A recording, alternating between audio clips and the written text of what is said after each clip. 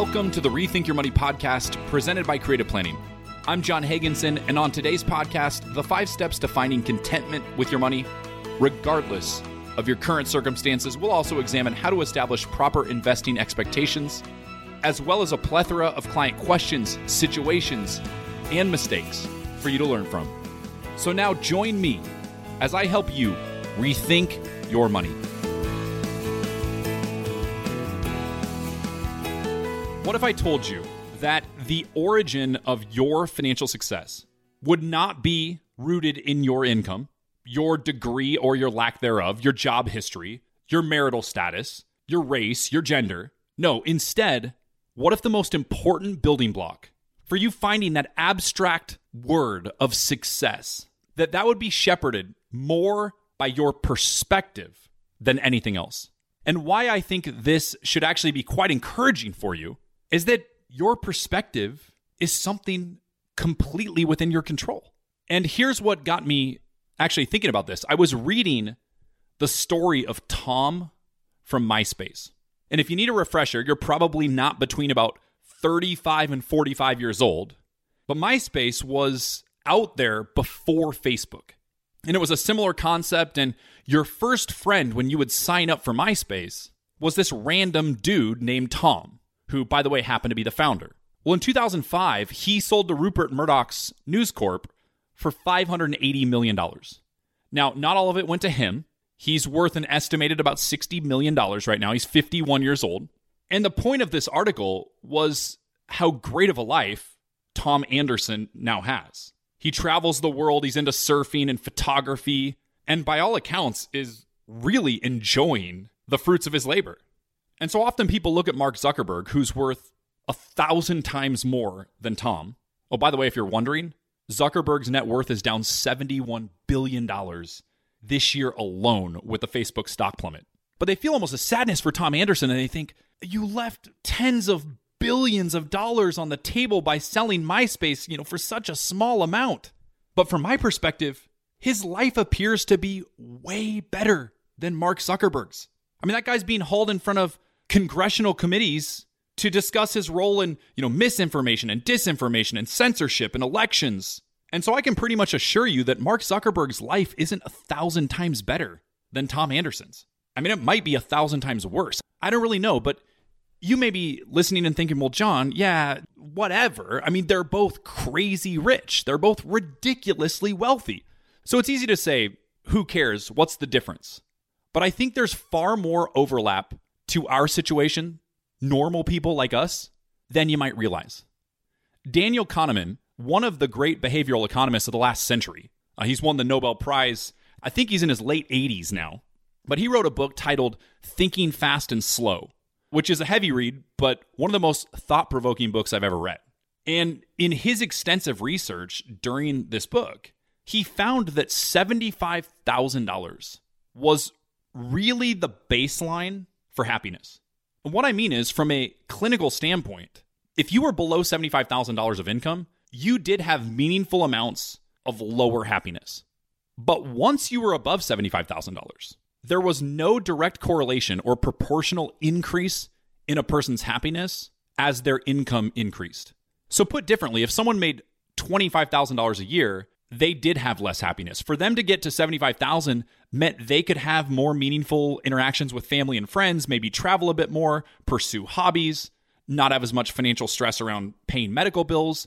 Those were really meaningful, and that person's ability to feel confident and comfortable that their well-being would be taken care of. However, the person making $180,000 was not twice as happy or even more happy statistically than their neighbor making $90,000. And there were some specific examples related to this topic in the book The How of Happiness by Sonia Lyubomirsky. And her findings showed that most people, regardless of what they make, would like to make about double. And in fact, the gap widened with the more income, meaning the person that made $40,000 wanted to make about $70,000. The person making $250,000 wanted to make about $600,000.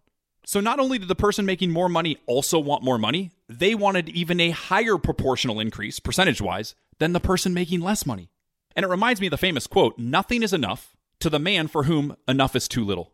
And so I bring this up to start the show because I find so often that the primary driver of most of your decisions in life will revolve around finances or improving your financial situation, increasing your income, which, by the way, in and of itself isn't a bad thing. I mean, I'm a certified financial planner. I'm a wealth manager. I'm hosting a personal finance radio show. So it'd be a little weird if I wasn't hoping for you to make wise, intentional moves to improve your financial situation. But if what you're chasing in terms of more income or a higher net worth is nothing more than a mirage of happiness, then it's a meaningless endeavor. I don't want you seeking something that can never be found.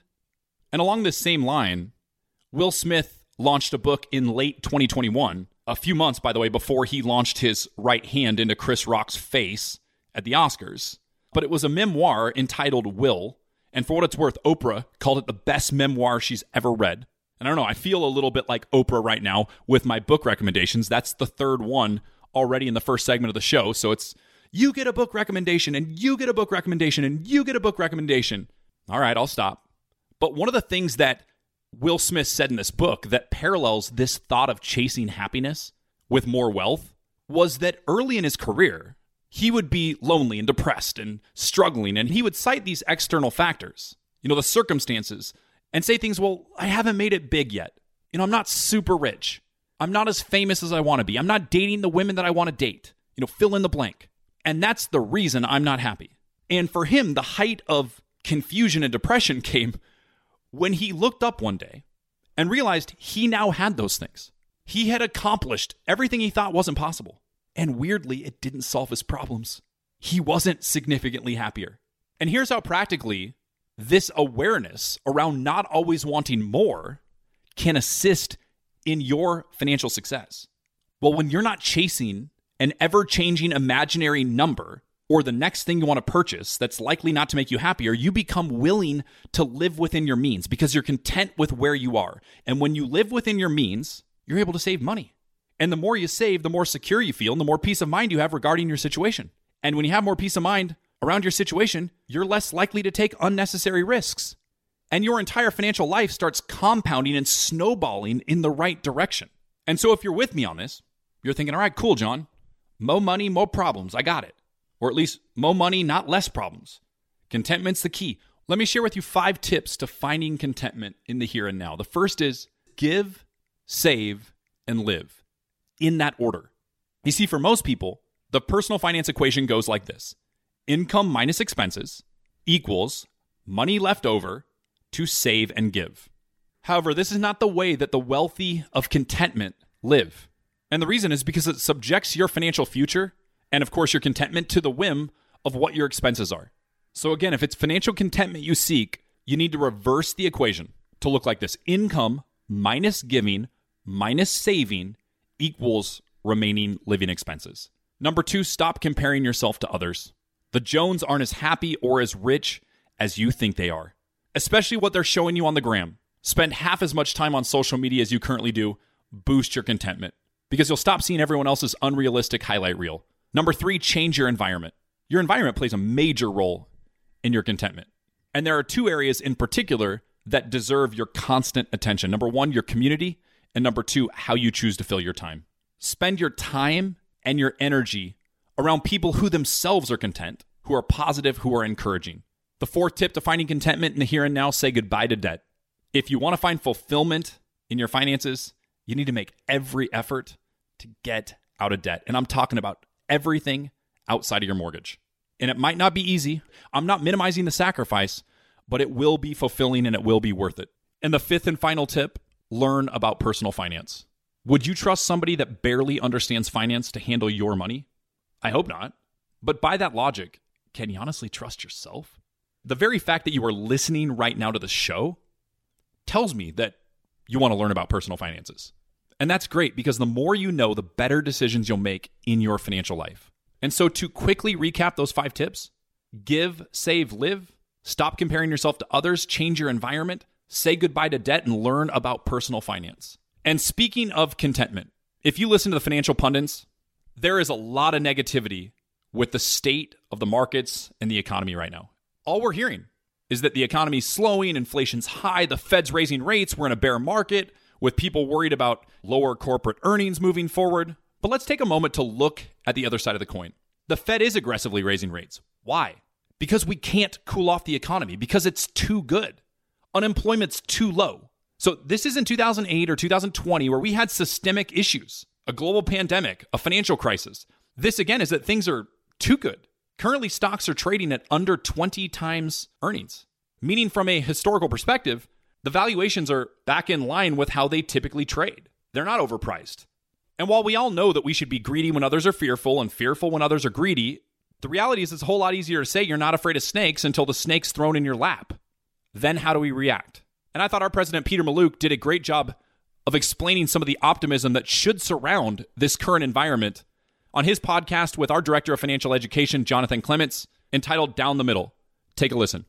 I think what people are worried about, and people have seen us talk, would say, well, unemployment's very low. What's the problem? Why is there bear market? And it is so low and demand is so high, and there are still disruptions to the supply chain that you take the combination that the Fed lowered rates, Congress and the president's handed out a ton of money, and we have supply chain issues and immigration issues and everything else. You have unemployment so low and demand so high that prices are carrying to higher levels too quickly. And as they're raising rates, what's different about this market isn't just that, it's that there's a lot more outs here. So people are worried with the stock market because they're saying, look, the Federal Reserve, oftentimes when they raise rates, they accidentally raise them too fast or too much, and then you go into a recession. The home builder goes, I'm not going to build as many homes. The employer says, I'm not going to hire as many people because I'm not confident that down the road, the economy will be strong. So that's why the stock market's reacting negatively, that there won't be a soft landing, that the Federal Reserve will screw it up. But what is different is that when you raise rates, you are making it easier to get out of a jam later. So with 9/11, the tech bubble, pandemic, 08, 09, you have rates near zero. If another problem happens, well, what's the Federal Reserve going to do? I mean, it can't take rates any lower. It can keep printing money, but it can't take rates lower. Here, if they overdo it, if they mess it up, what are they going to do? They're going to lower rates until they go back and right size this thing. So what we're going through now is a short-term disruption. The Federal Reserve, are they going to land the plane perfectly on their own way? I'm pretty certain they won't. Hopefully it's just a little bumpy. We don't go sliding off the edge of the cliff. But they have outs here. They did not have outs. They did not have off ramps with the last four significant bear markets, and that's another very big difference here. The other thing I'll say is we have never, in the entire history of the United States, had a severe recession with low unemployment. So there you have it. It's not all doom and gloom. There are certainly reasons to be optimistic about the future. At Creative Planning, our wealth managers work with in-house CPAs and attorneys to ensure your money is working as hard as it can for you every day. Give your wealth a second look at creativeplanning.com and connect with a local advisor. Now, back to Rethink Your Money, presented by Creative Planning, with your host, John Hagenson. I'd like to share with you one of the simplest yet most underutilized tax benefits available to the masses. And that's around health savings accounts. You'll hear them referred to as HSAs. Drew Blessman, a certified financial planner here at Creative Planning, posted an article on the 4 overlooked benefits of health savings accounts. And I'll have that article in its entirety at creativeplanning.com/radio. If you would like to go back and view this, you can do so there. And to discuss HSAs a bit more, I have back by popular demand Creative Planning's Director of Tax and Rethink Your Money's go-to tax expert, Candace Varner. Candace, thank you so much for spending a couple of minutes with us. Thanks for having me back, John. We're talking HSAs today because I see them missed often. And so can you kick us off maybe by explaining the basics? What's an HSA and who can contribute? HSA stands for Health Savings Account. This is a qualified account that you contribute to. Think of it like an IRA, but it's specific for medical costs. So you can contribute every year that you are covered by a qualified high deductible plan. What makes a qualified high deductible health insurance plan are some specific limitations on the minimum deductible and the max out of pocket and things like that.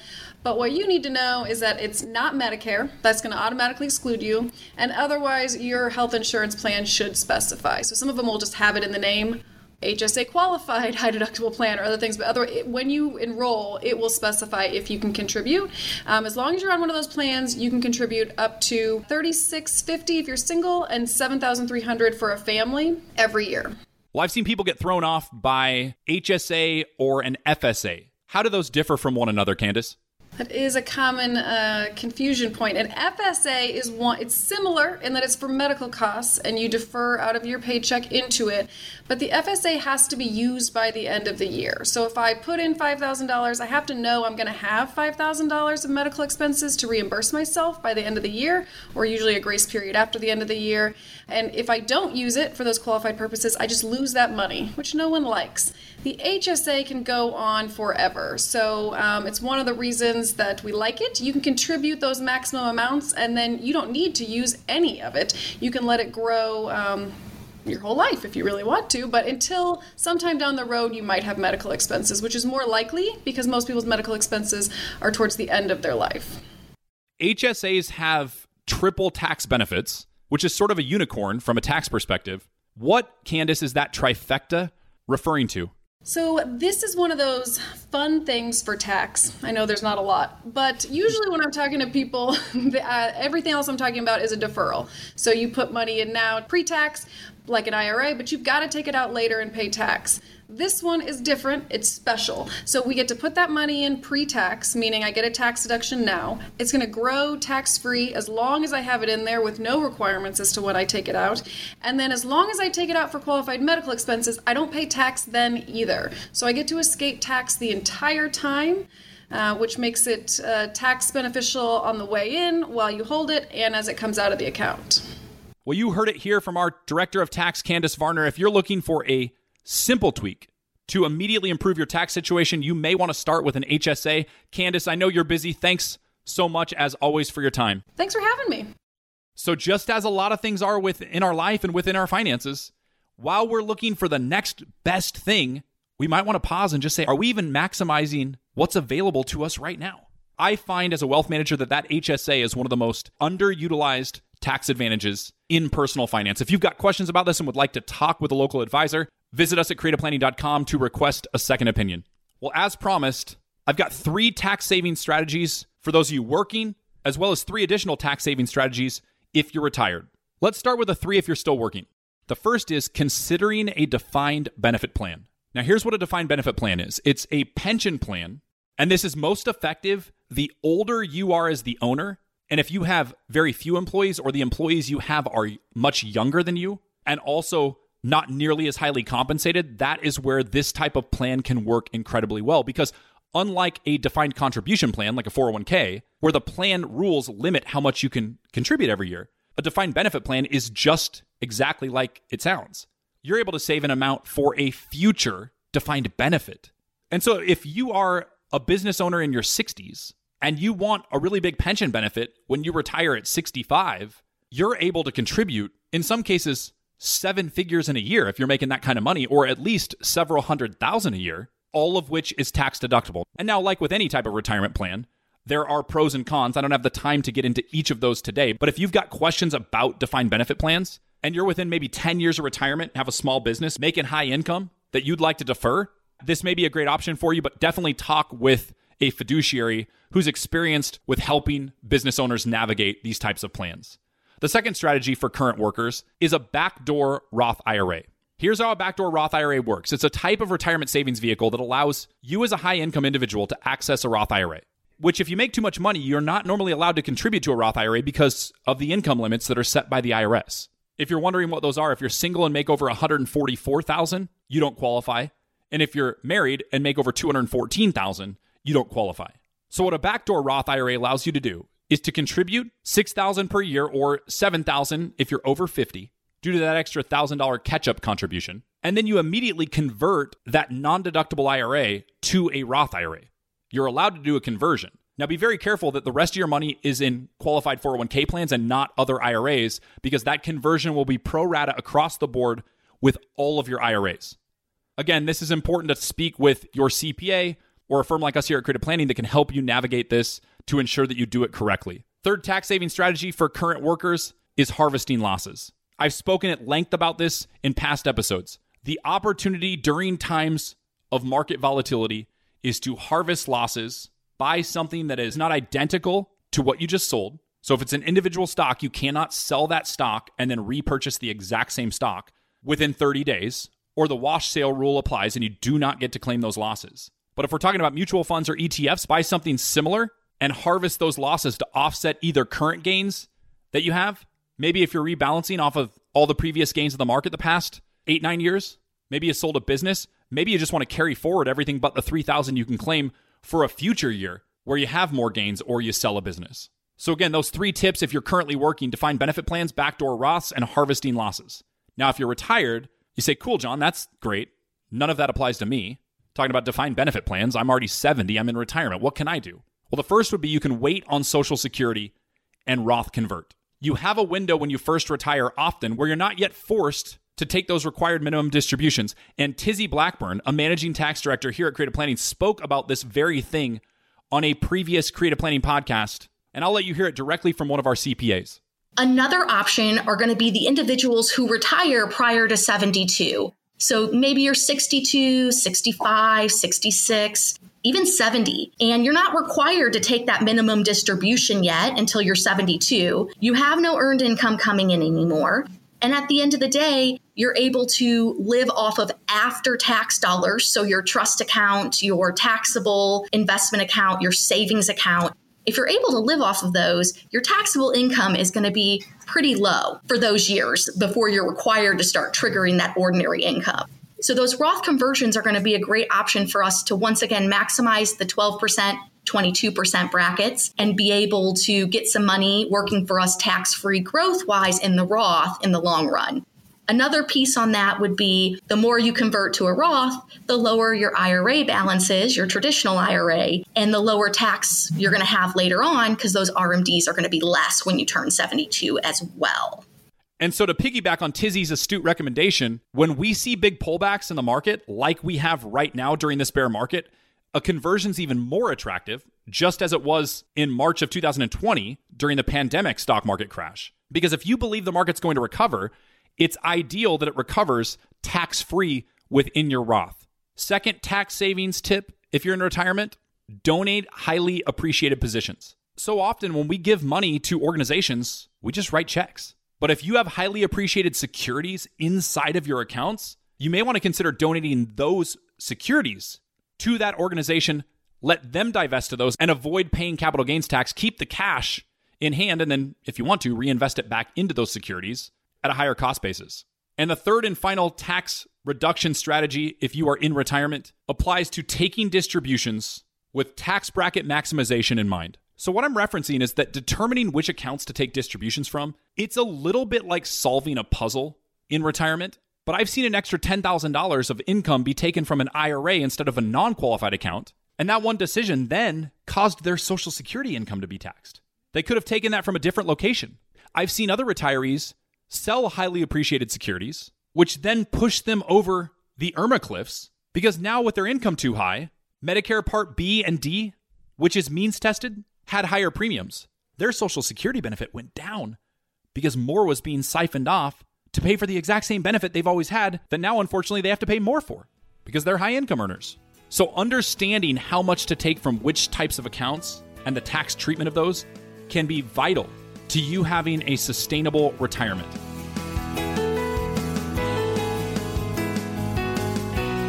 At Creative Planning, we provide custom-tailored solutions for all your money management needs.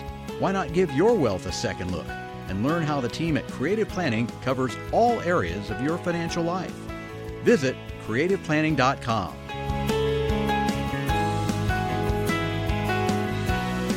Now, back to Rethink Your Money, presented by Creative Planning, with your host, John Hagenson.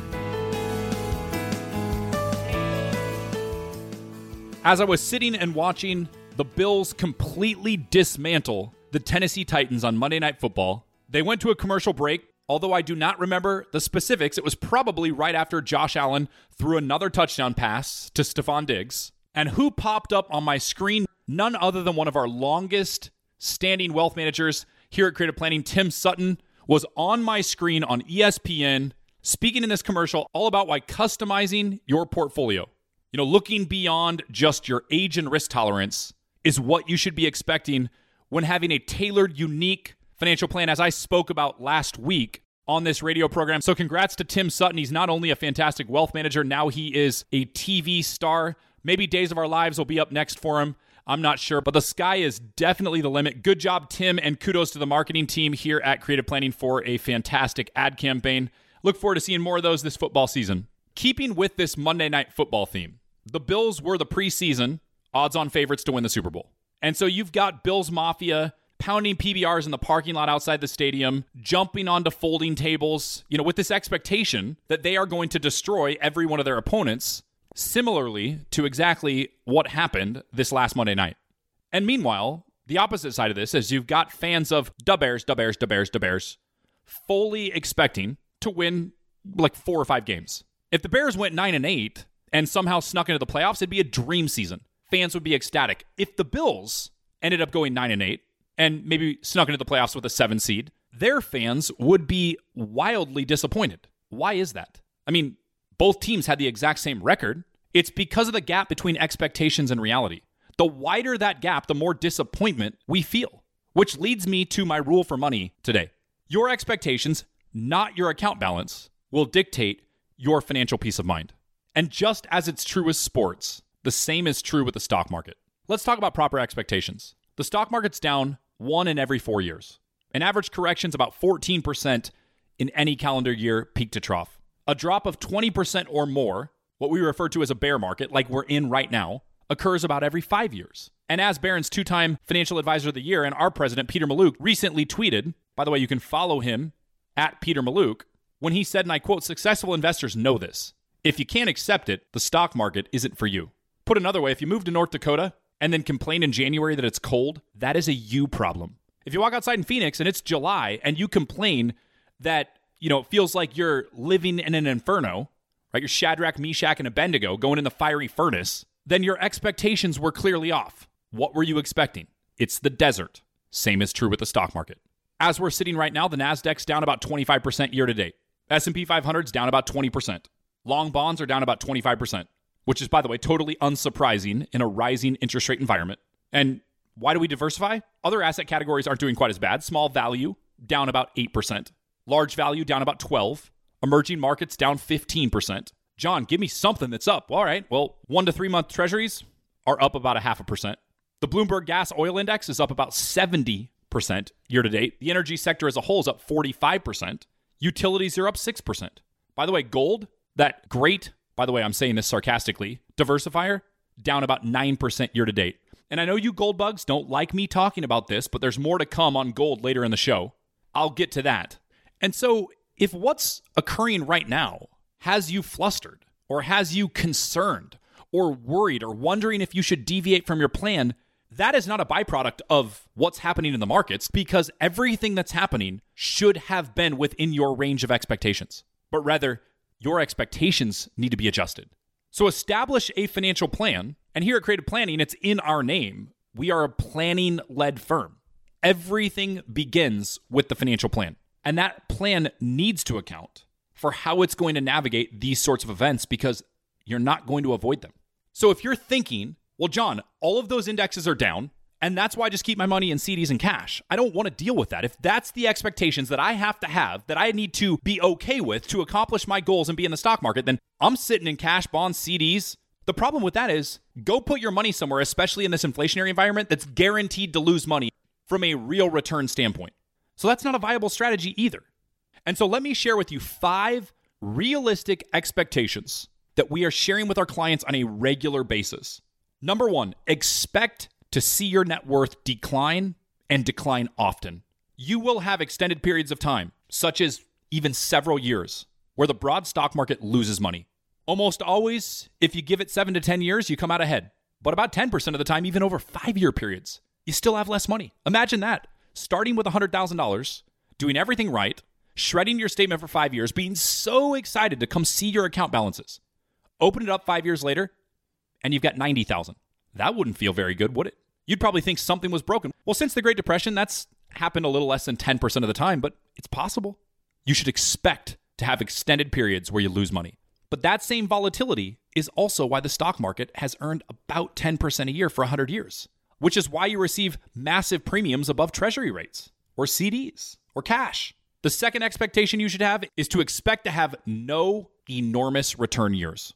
That's right. If you're doing things right and you're well diversified, it means you're never going to hit a Barry Bonds roided out home run into McCovey Cove. You're going to be hitting a lot of singles and doubles. You're going to take the Tony Gwynn approach, maybe the Pete Rose approach, minus the betting on games and getting kicked out of the sport. Number 3, expect to pay taxes. If you're making money, you'll be paying some taxes. The goal, obviously, is to strategize in a way where you'll pay the least amount legally required, but you're going to pay some taxes. So don't be upset when tax time comes and, oh, wow, I owe taxes on capital gains because my investments have grown. Just make sure you've got a plan to minimize the unnecessary taxes. Number 4, expect to be bored. Get your thrills downhill skiing, bungee jumping, skydiving, trying to hit the national parks over your lifetime, whatever gets you going. But as George Soros famously said, if investing's entertaining, if you're having fun, you're probably not making any money. Good investing is boring. And my 5th and final proper expectation you should have is to expect the unexpected. Throughout the rest of your life, many things are going to happen that you didn't see coming, that your advisor didn't see coming, that the best economist in the world didn't see coming, because things occur often that are different than before. You're going to be required to have discipline and fortitude, especially in times where your convictions are tested. What will make you a successful investor is that when those moments come, you were already expecting to encounter them. You didn't know what they'd look like. You didn't know how long they'd last. You didn't know how painful they'd be, but you were expecting to overcome them within your plan. It accounted for these sort of unknowns. And one of the things that you can do to give yourself the highest probability of withstanding those moments, those times where things are really scary and it's difficult to stay the course, have great accountability. Have somebody help remind you what it is that you know to be true. So to recap those 5 expectations for you to have a successful investing experience, number 1, expect to see your net worth decline often. Number 2, expect to have no enormous return years. Number 3, expect to pay taxes. Number 4, expect to be bored. And number 5, expect the unexpected. It's time for me to share with you a few of the biggest mistakes that I've seen investors make recently, because I want you to learn from these and avoid them for yourself. Number 1, we had a client come in who had missed out on taking advantage of net unrealized appreciation. Now, if you're listening and you're wondering what in the heck is net unrealized appreciation, you're thinking the same thing as about 98% of the other radio listeners. And the 2% that know what I'm talking about are probably financial advisors. So this NUA election is only available when you have a stock that is placed in a tax-deferred account. So you own company stock, let's say for your current or now a past employer, inside of your 401k, and is only applicable to the stock of the company for which you were employed. It can't be any other random stock that you own in, let's say, a brokerage-linked 401k where you can pick individual stocks.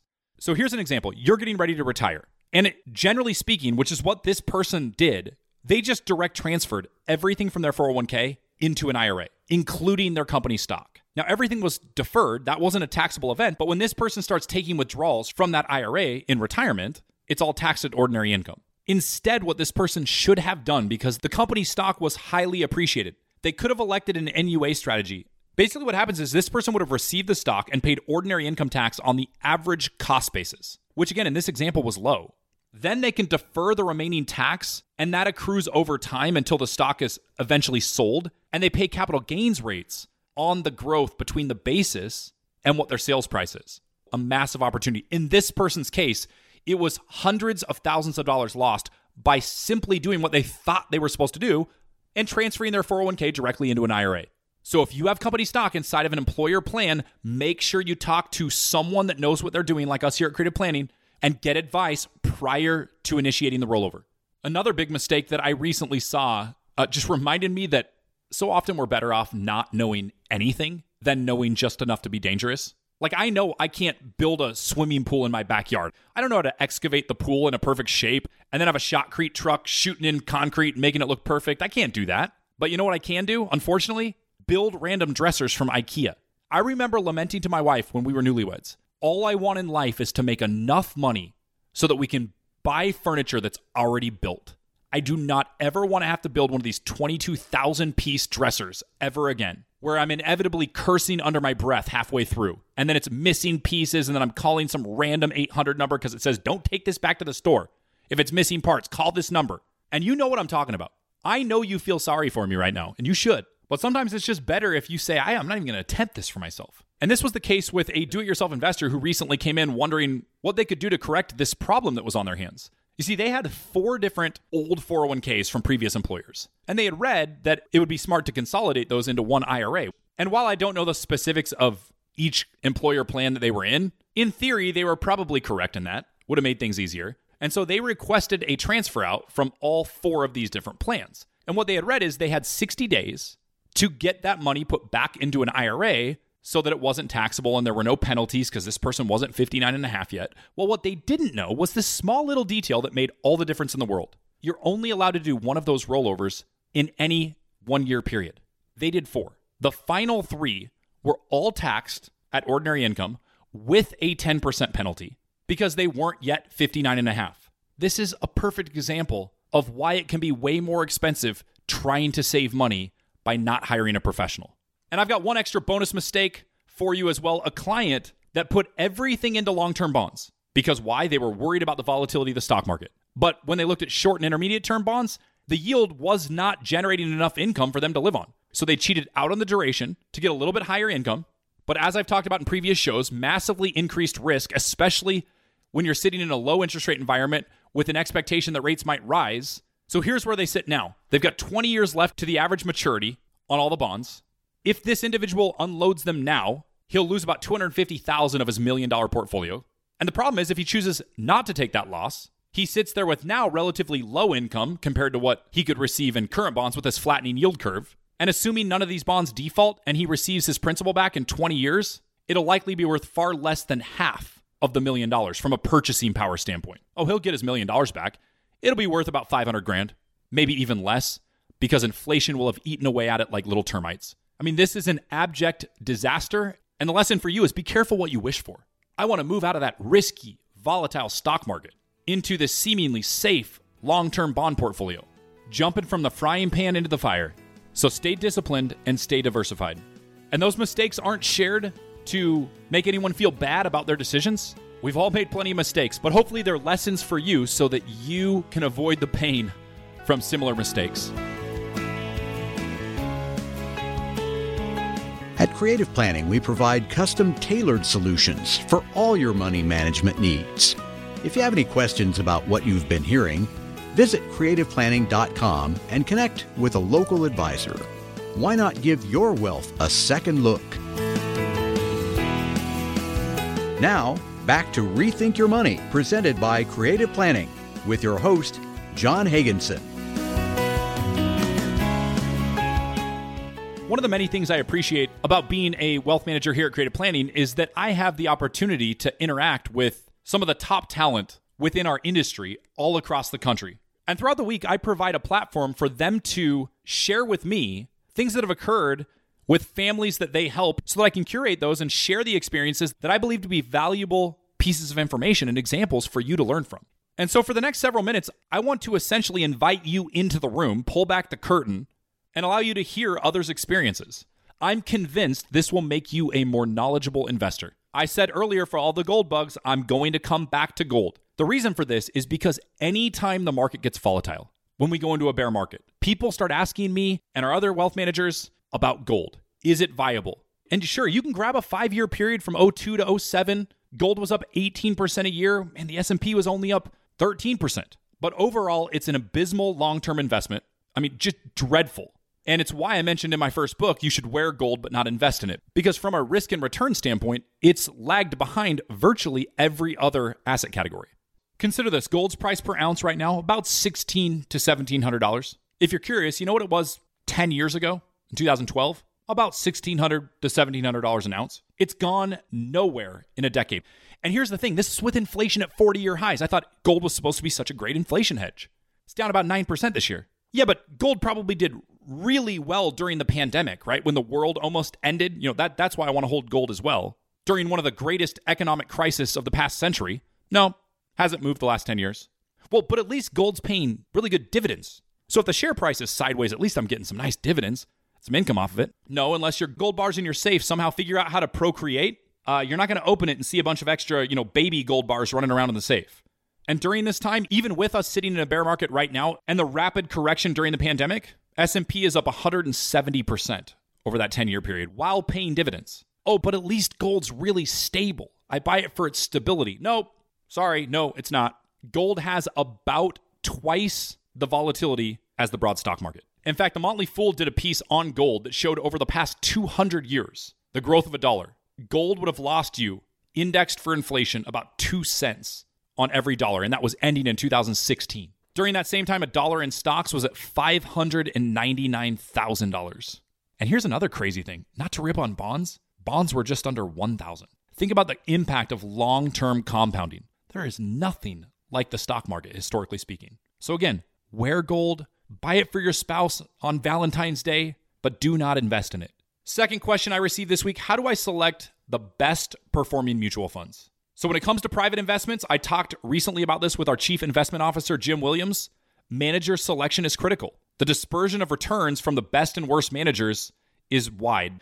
And the predictability for a top manager in the private space is far more likely to repeat than on the public side. When looking at public securities, like a mutual fund or an ETF, your asset allocation is by far the biggest determinant in your risk and returns, not which manager you select, which is why here at Creative Planning, we recommend you go low cost, synthesize the allocation with your financial plan, because it's highly unlikely to find the best mutual fund manager, and I'm putting that up in quotes, that will predictably outperform the broad markets. Another example is from some wealthy clients who work with our ultra affluent group with more than 25 million or more invested, and their concerns, which are often not around maximizing returns, but far more around how do I not lose what I already have.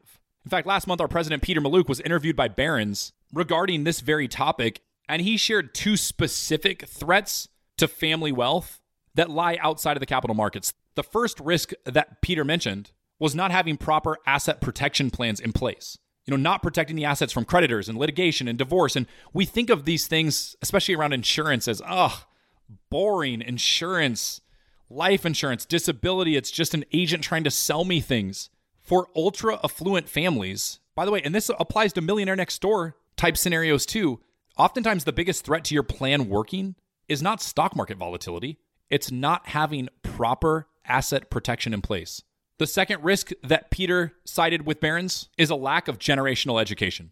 Once control of the money passes to heirs, it really attracts deal making. So if you're a wealthy family, your heirs will constantly be approached with the next great investment opportunity, and they're going to want to make their own decisions, blaze their own trail, but without proper education, they can be far too aggressive and make costly mistakes. So again, if you're someone with $25 million or more, we've got a specific group, and it's actually the fastest growing segment at Creative Planning, to help you navigate the unique and specific challenges faced when having a higher net worth. You can go to creativeplanning.com to request a visit with one of our wealth managers who specializes in working with ultra affluent clients.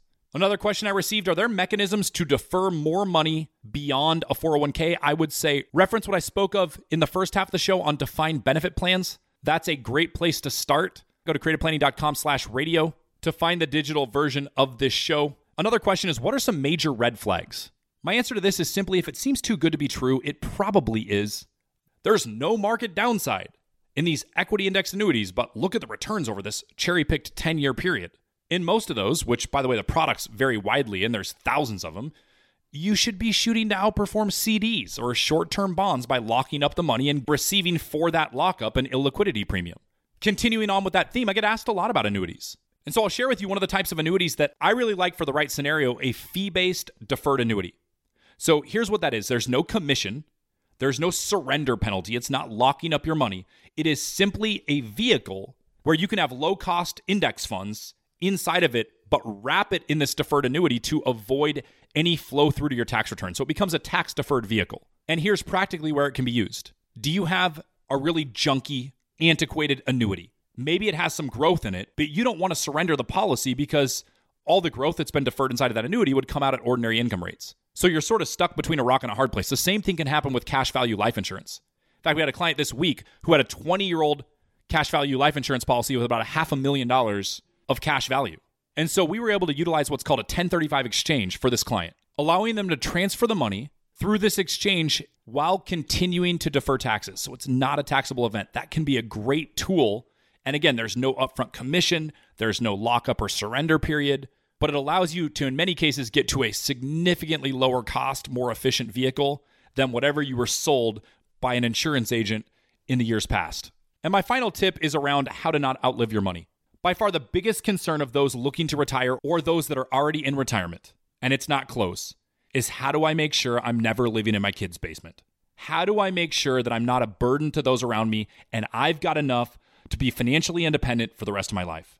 And Andrew Ferret, a certified financial planner here at Creative Planning, had a piece for our clients that I will post to creativeplanning.com/radio if you'd like to read it around properly planning for longevity. He provides 5 different tips that I think are fantastic to ensure that you don't outlive your money. Things like positioning your portfolio for enough growth and planning for healthcare expenses are just a couple of the suggestions that he has in that article. Again, you can find that at creativeplanning.com/radio. Because if you're like most folks, everything else is details. You first and foremost need to ensure that you do not outlive your money. I want to end today's show with a thought that I was pondering while reading a biography on Tiger Woods. Obviously an immense talent, probably the greatest golfer of all time. But how often, as was the case with Tiger, our greatest strengths can simultaneously be our biggest liabilities? By all accounts, Warren Buffett may be the greatest investor of all time, but that was his focus, was being the greatest investor of all time. There aren't a lot of things written about him being a really involved parent because he was laser focused on being the best investor ever. And from what I've read, other things in his life suffered as a result. I mean, Tiger Woods didn't just blow up his marriage and his family. He actually ruined the very thing that he was the best in the world at as a result of his addiction. And the same principle is true with our money. Where I practically see this play out is the most successful savers often die with a bunch of money that they never spend. And you say, well, John, of course, because they save so much money. No, it's not just because of that. It's because they can't ever spend it. The traits that made them phenomenal savers are the very same ones that make it incredibly painful to then relinquish that money when they've watched it go up for 40 years.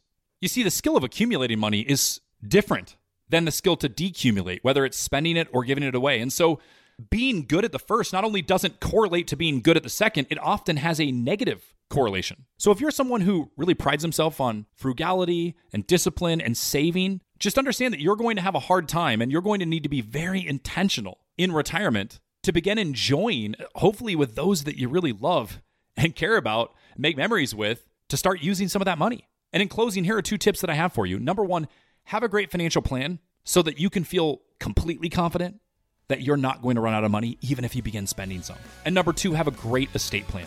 Because when you start understanding that all this money is going to go to these people that I care about anyways, maybe I should do some things today with those people so that we can enjoy it together.